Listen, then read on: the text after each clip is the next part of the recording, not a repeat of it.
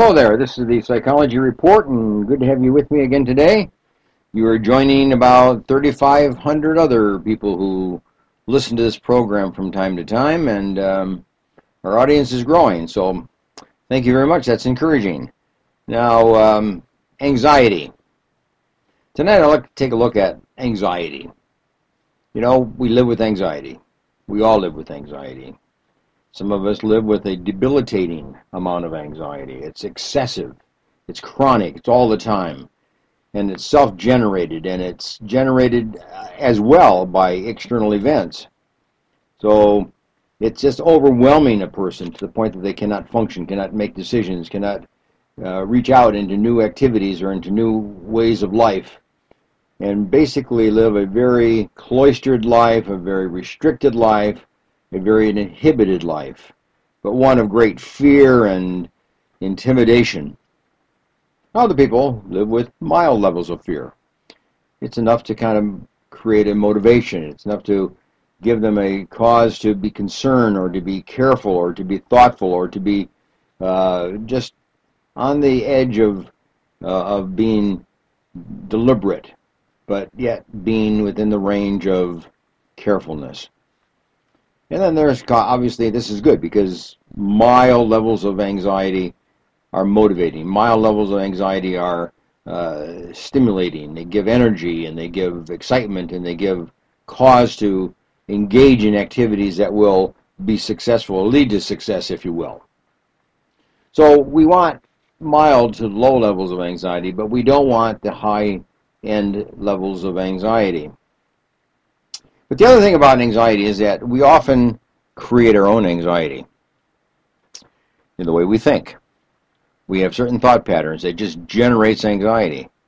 If you think about fearful objects and fearful events and fearful things that are going to happen to you, whether or not or whether they will or not is not the point, but you think they are, then you create a level of anxiety, a high level of anxiety, just by thinking that way. And if you don't have the skills of learning how to downturn the anxiety thinking, by stopping it or moderating it or slowing it down or taking it under caution, you're just going to live with anxiety all the time. That worrisomeness, that worrywart kind of behavior pattern, if you will. So a lot of people struggle with anxiety. Probably 20% of the population have anxiety to a point that it disrupts their life and causes problems and concern for them in their daily living. So if you have anxiety, you're not alone, but at the same time, it's not a good place to be. It's not a pleasurable place to be, and it's not a healthy place to be. People with anxiety generate more illness. People with anxiety generate more inadequacy feelings and deprivation. People with anxiety feel more likely they're going to fail, and often do fail because they think they're going to fail, so therefore they do. They don't try. It takes away the incentive. It takes away the joy. It takes away the pleasure from life for so many people. What is this idea about self-generated anxiety? What is that? How do you create anxiety for yourself? How do you stir it up? How do you stir the pot of anxiety, if you will? How do you create a lifestyle that is just anxiety-based? And you can't stop it, and you can't turn it around. You can't somehow get your hands around it. So it just goes on and on and on to the point that it breaks down your body into ill health, and it breaks down your body into unhappiness. It breaks down your body into seclusion rather than social exploration and social involvement and socialization. Okay, let's take a look at that.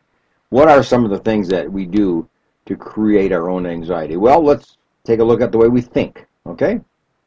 Some of us, and there are a lot of people, whose way of thinking is distorted because they think this way. This is what I should do.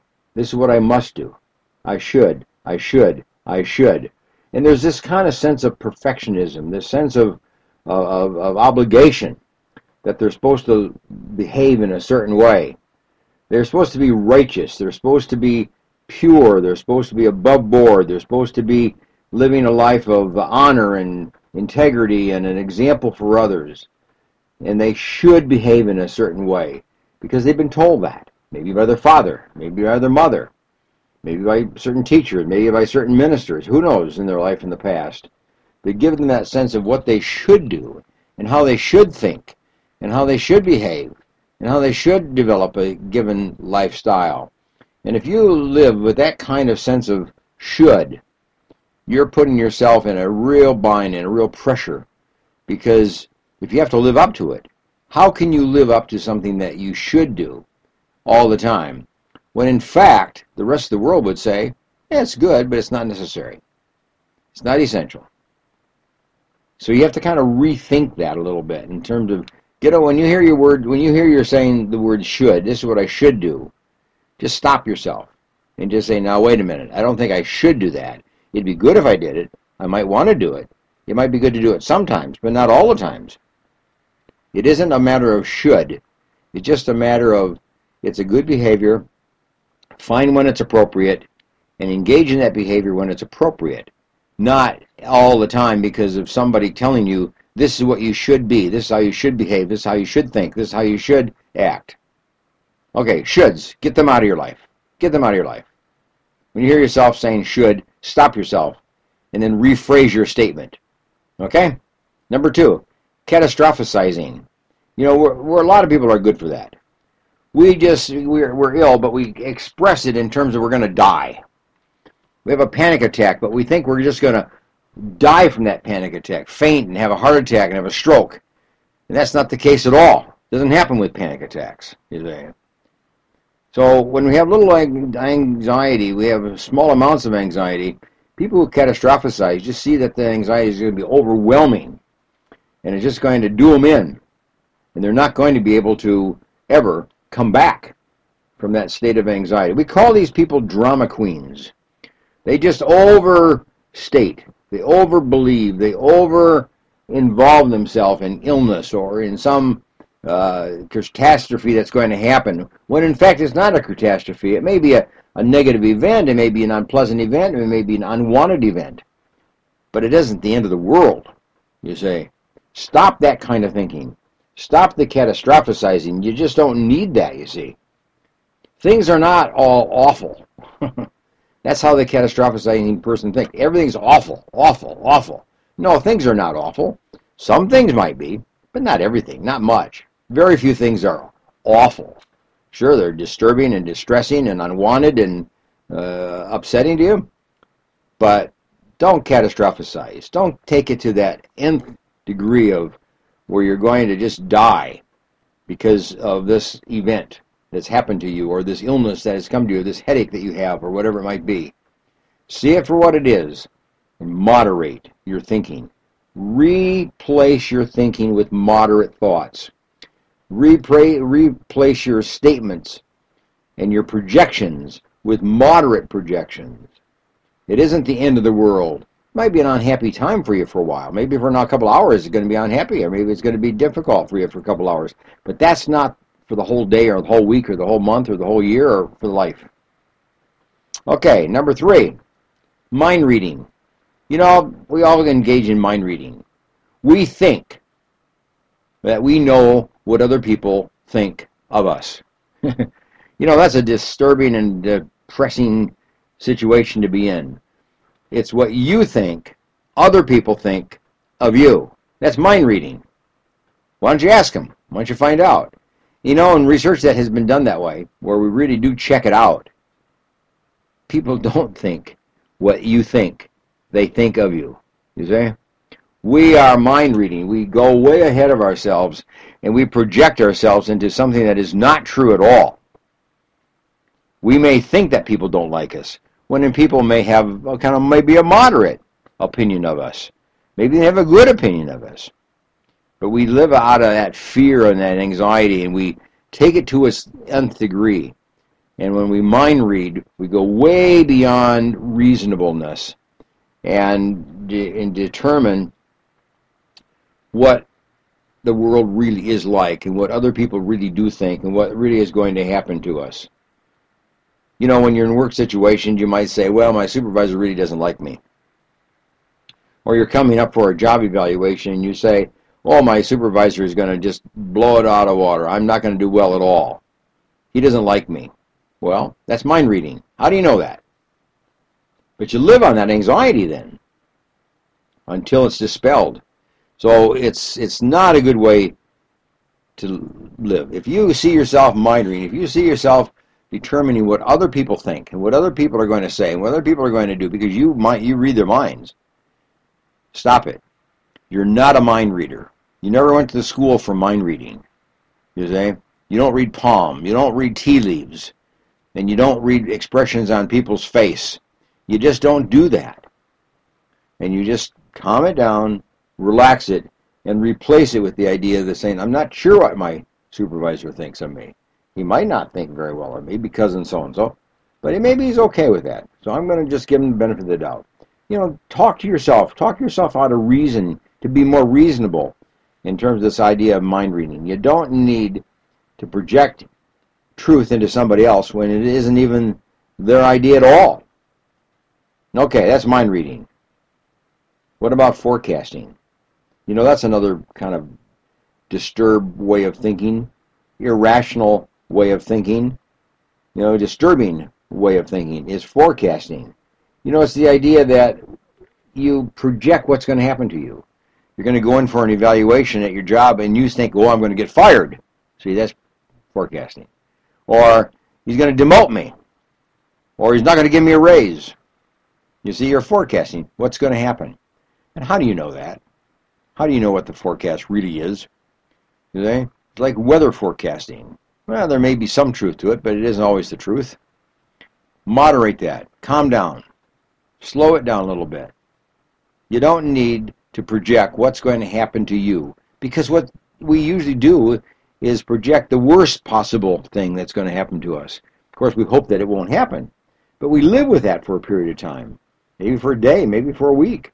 The very worst possible thing that's going to happen. That's what we do when we project and we forecast. We always forecast the worst possible outcome, the worst possible result. So when you take a test, when you take an examination, I did horrible, I'm going to fail, my life is all over and it's ended, and so on and so on and so on and so on. That's forecasting.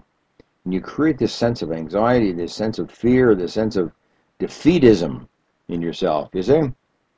Okay, here's another one. Feelings. You use feelings as if they were facts. Feelings are not facts at all. Feelings are feelings. Facts are facts. To buy a car, there are facts. The color of it, the shape of it, the motor, how many miles per hour it gets in gas, whether it's an economic car, whether it has a lot of repair possibilities. Those are facts. But the feelings about buying a car is that kind of feeling. It gives me a good feeling when I'm around a red car.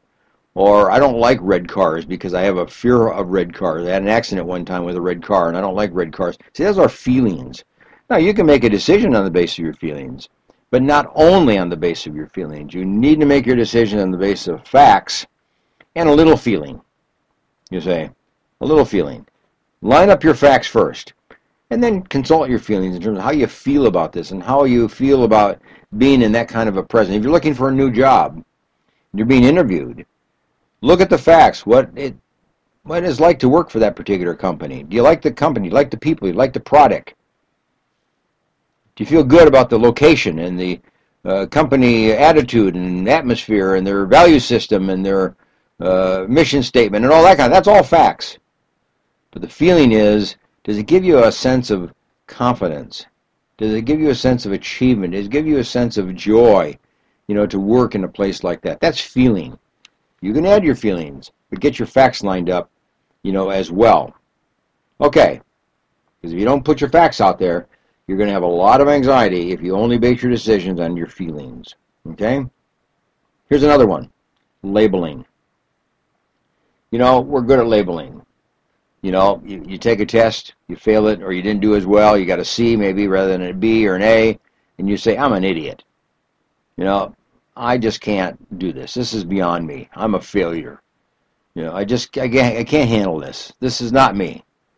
So we label ourselves into some kind of an anxiety corner, if you will, we can't get out of. It's the idea of labeling yourself to the point that you don't even like yourself. Why should other people like you? And you label yourself as an idiot. You label yourself as a real jerk. You label yourself as a person who has no common sense or no ability to solve a problem or think it through or to communicate or to engage in conversation or whatever, and you just label yourself by a person who just say, I am just that way. This is the way I was born. I'm just not good on my feet. I'm not a reader. I don't read. That's a label. Well, because you can learn to read, and you can read even if you don't like to read. Even you can read if you have never read. So that you can learn a new behavior pattern. Stop the labeling. When you say, I am ... you're labeling yourself. You're putting yourself in a corner. You're putting yourself in a bad light.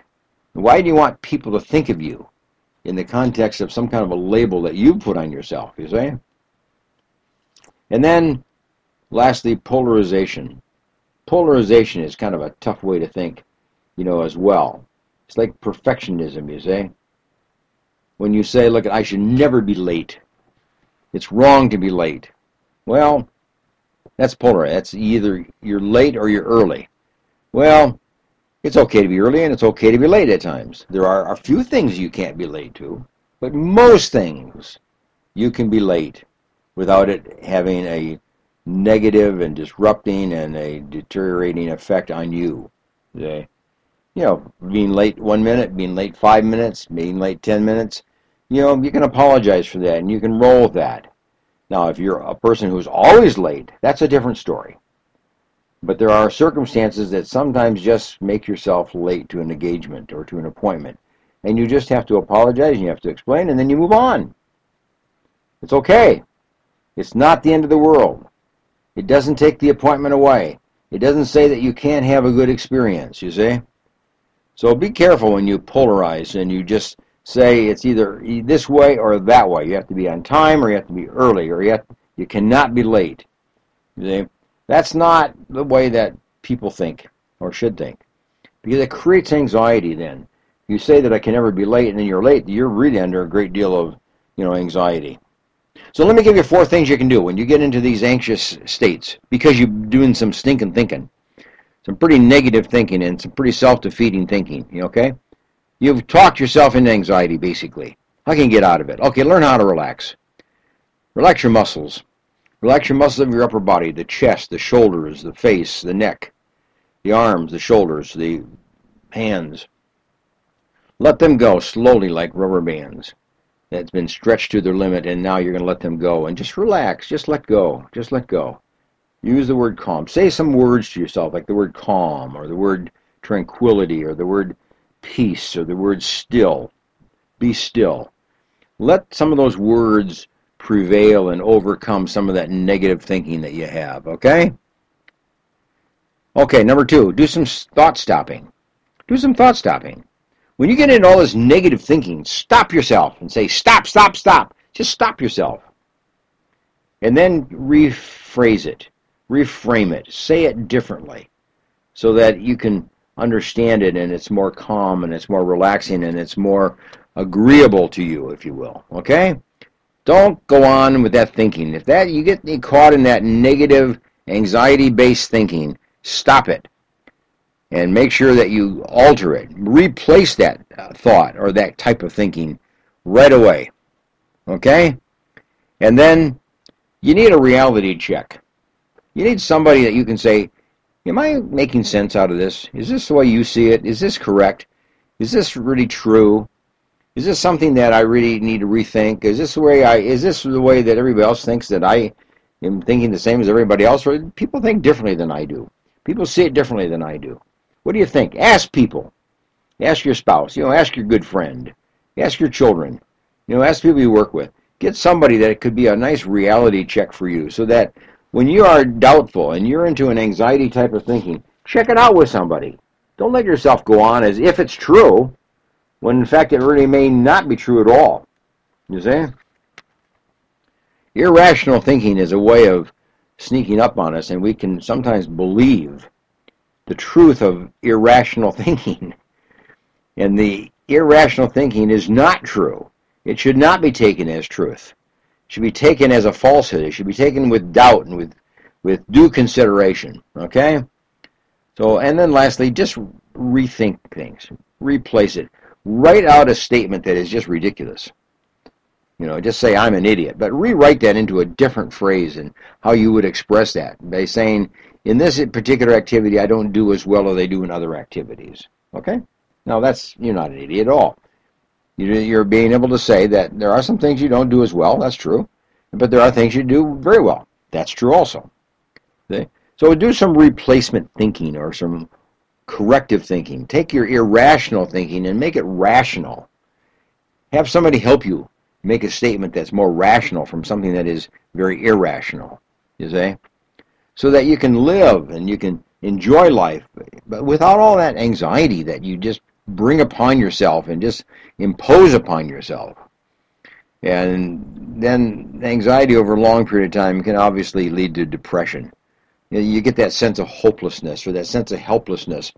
When you have anxiety over and over for long periods of time and it's chronic, you get that sense you'll never get beyond it. You'll never get over it. You'll never control your anxiety. And when you get that sense, you get depressed because that sense of hopelessness there, that sense of helplessness, that's there. And that's defeating. That's discouraging. And that often then leads to more defeat and the lack of success and the lack of achievement. So in other words, anxiety is true.